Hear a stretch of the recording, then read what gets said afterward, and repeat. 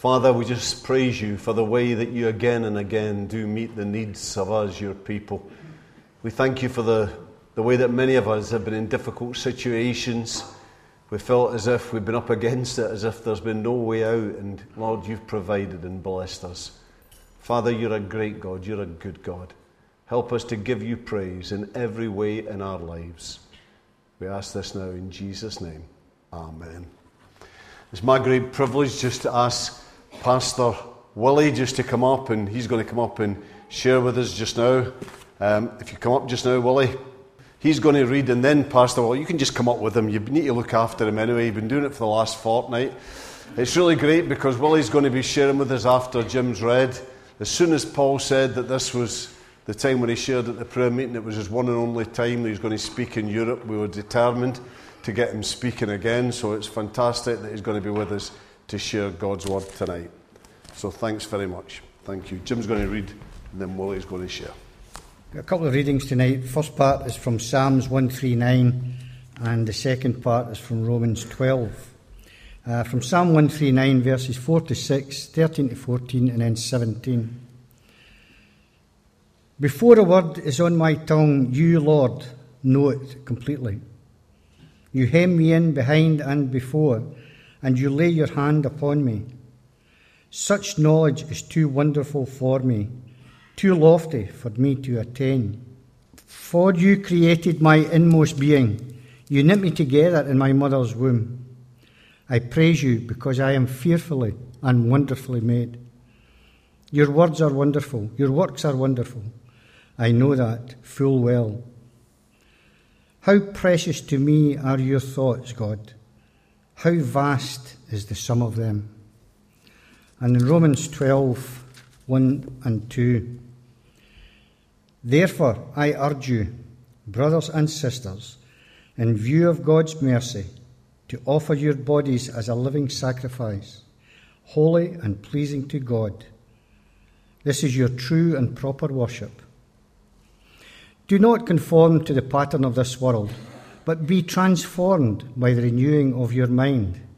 Then you will be able to test and approve what God's will is, his good, pleasing, and perfect will. Hello, church. Good evening.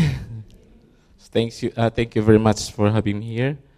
And tonight we'll be talking about knowing the will of God and doing the will of God. I have heard the testimonies of God's faithfulness from the speakers who have just spoken. And tonight, I want to highlight again God's faithfulness to His children who are obedient to Him. We have seen the speakers' lives, their willingness to hear God's voice, to be obedient to His call, to make changes in their lives, and of His care and of His provision. Tonight, we want to, for a few minutes, pick up on experiencing God by knowing His will for each of us and His faithfulness as we do His will in our lives. Again, our topic is knowing the will of God and doing the will of God. If you can see the beauty of the universe, it's incomprehensible. And I know that there is a creator. Amen? So if you try to look at this, when I was in Scotland, James brought me up into the north, and I see the beauty of the scenery there. So I know that there is really a creator, and if you try to look at this question, how could a creator have no plan or offer no guidance for his creation? So like the sun, the planets, they have their own path. And also as man, we have a plan as well. The question here, is there a plan for your life? Psalms 139 verse 14 says that I will give thanks unto thee, for I am fearfully and wonderfully made. Wonderful are thy works, and thy soul know it right well.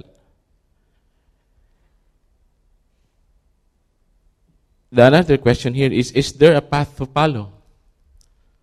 When we are in the north with Jim, we come to a ride that says that the long and winding road, something like.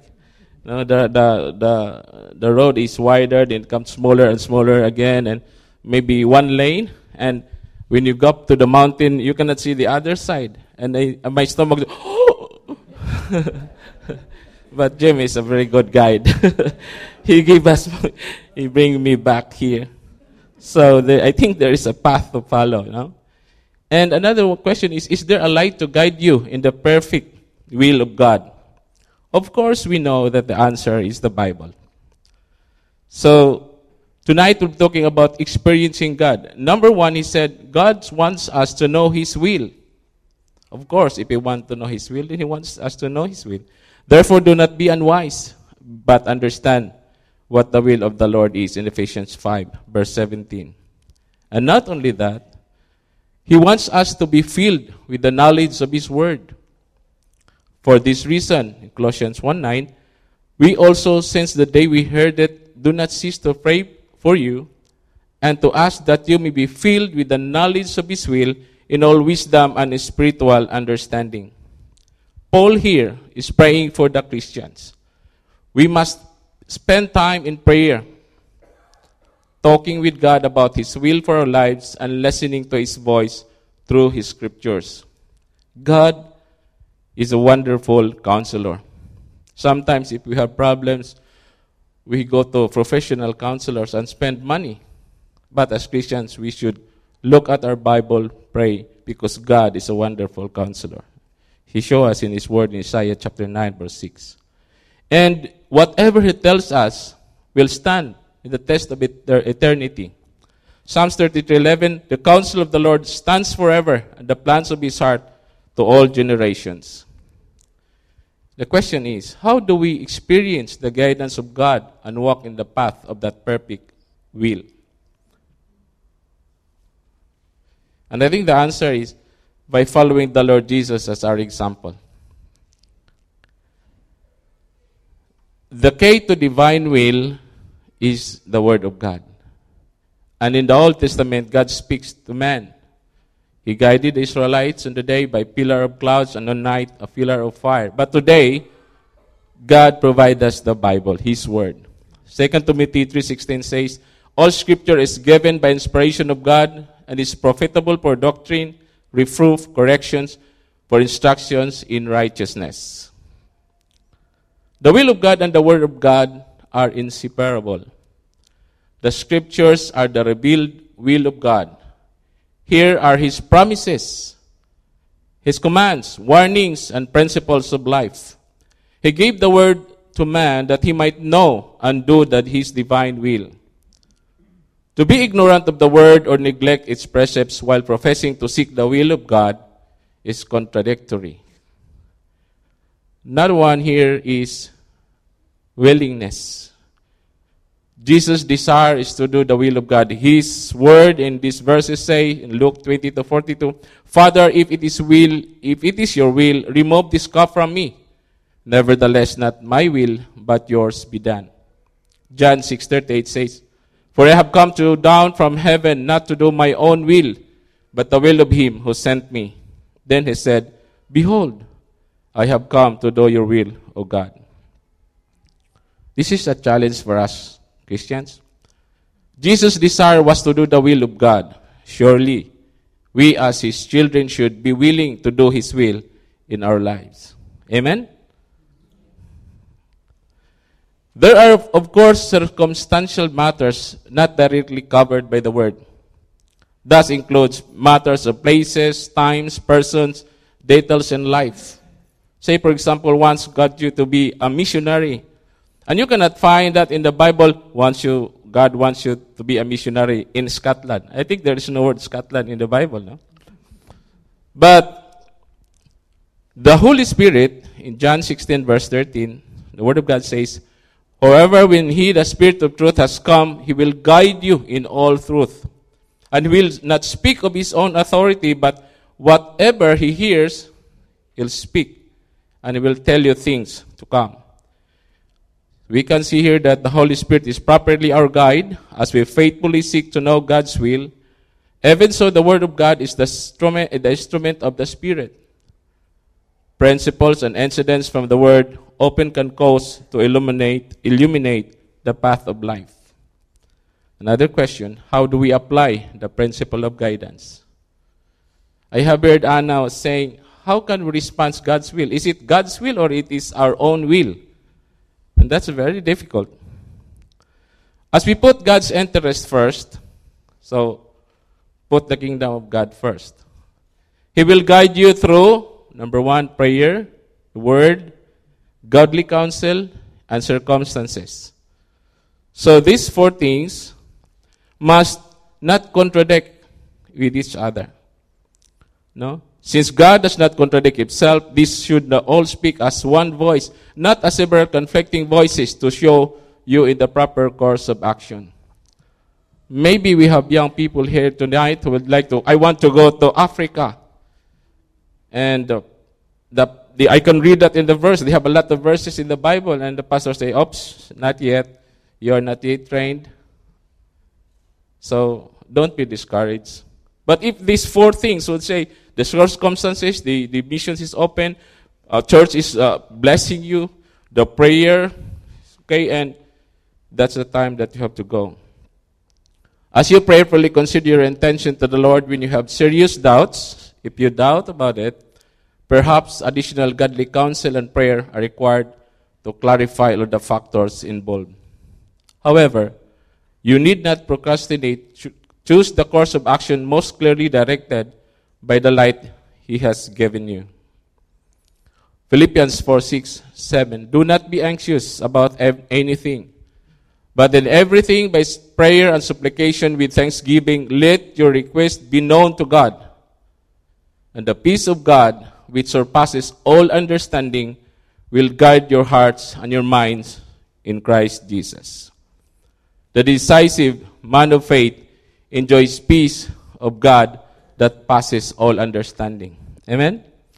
It's not easy to decide on things about the will of God. When God wants you to do things, especially in my part, when God calls me to become full-time minister, I feel that God is saying, sold your business, sell your business. And it's not easy. But I did, and I have a peace of mind. So one of the important things that we should do is do not conform any longer to the pattern of this world, but transform by the renewing of your mind. Then you will be able to test and approve what God's will is, His good, pleasing, and perfect will. When you try to be in God's will, I think you said, okay, that's good. Then when you put yourself in the hands of God, you can see, wow, it's very pleasing. And the result is say, wow, it is the perfect will for me. When you are committed to the Lord, you can be confident that He will guide you. He wants to know and do His good, acceptable, and perfect will. This is an airplane, and I have a friend who is a pilot. He's a Christian pilot. He said to me, Airbus 300 or 747, or what's the name of that, 747?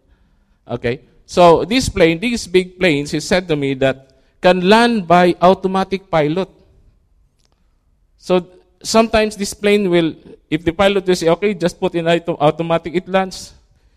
And of course, he said, because we are human, we just try to also control, because we like the feel of this going to the ground.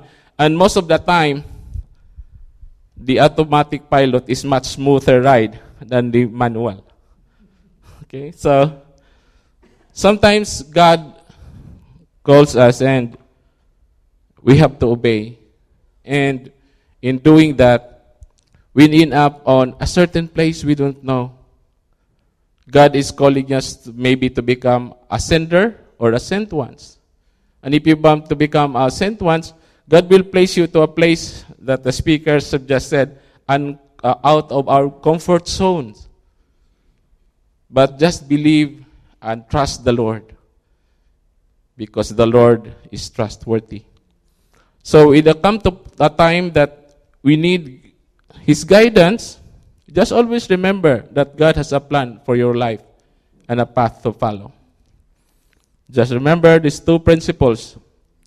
Number one, to know the scriptures and search them daily to perfect your knowledge of His will, and to be willing to obey His word and to follow His guidance.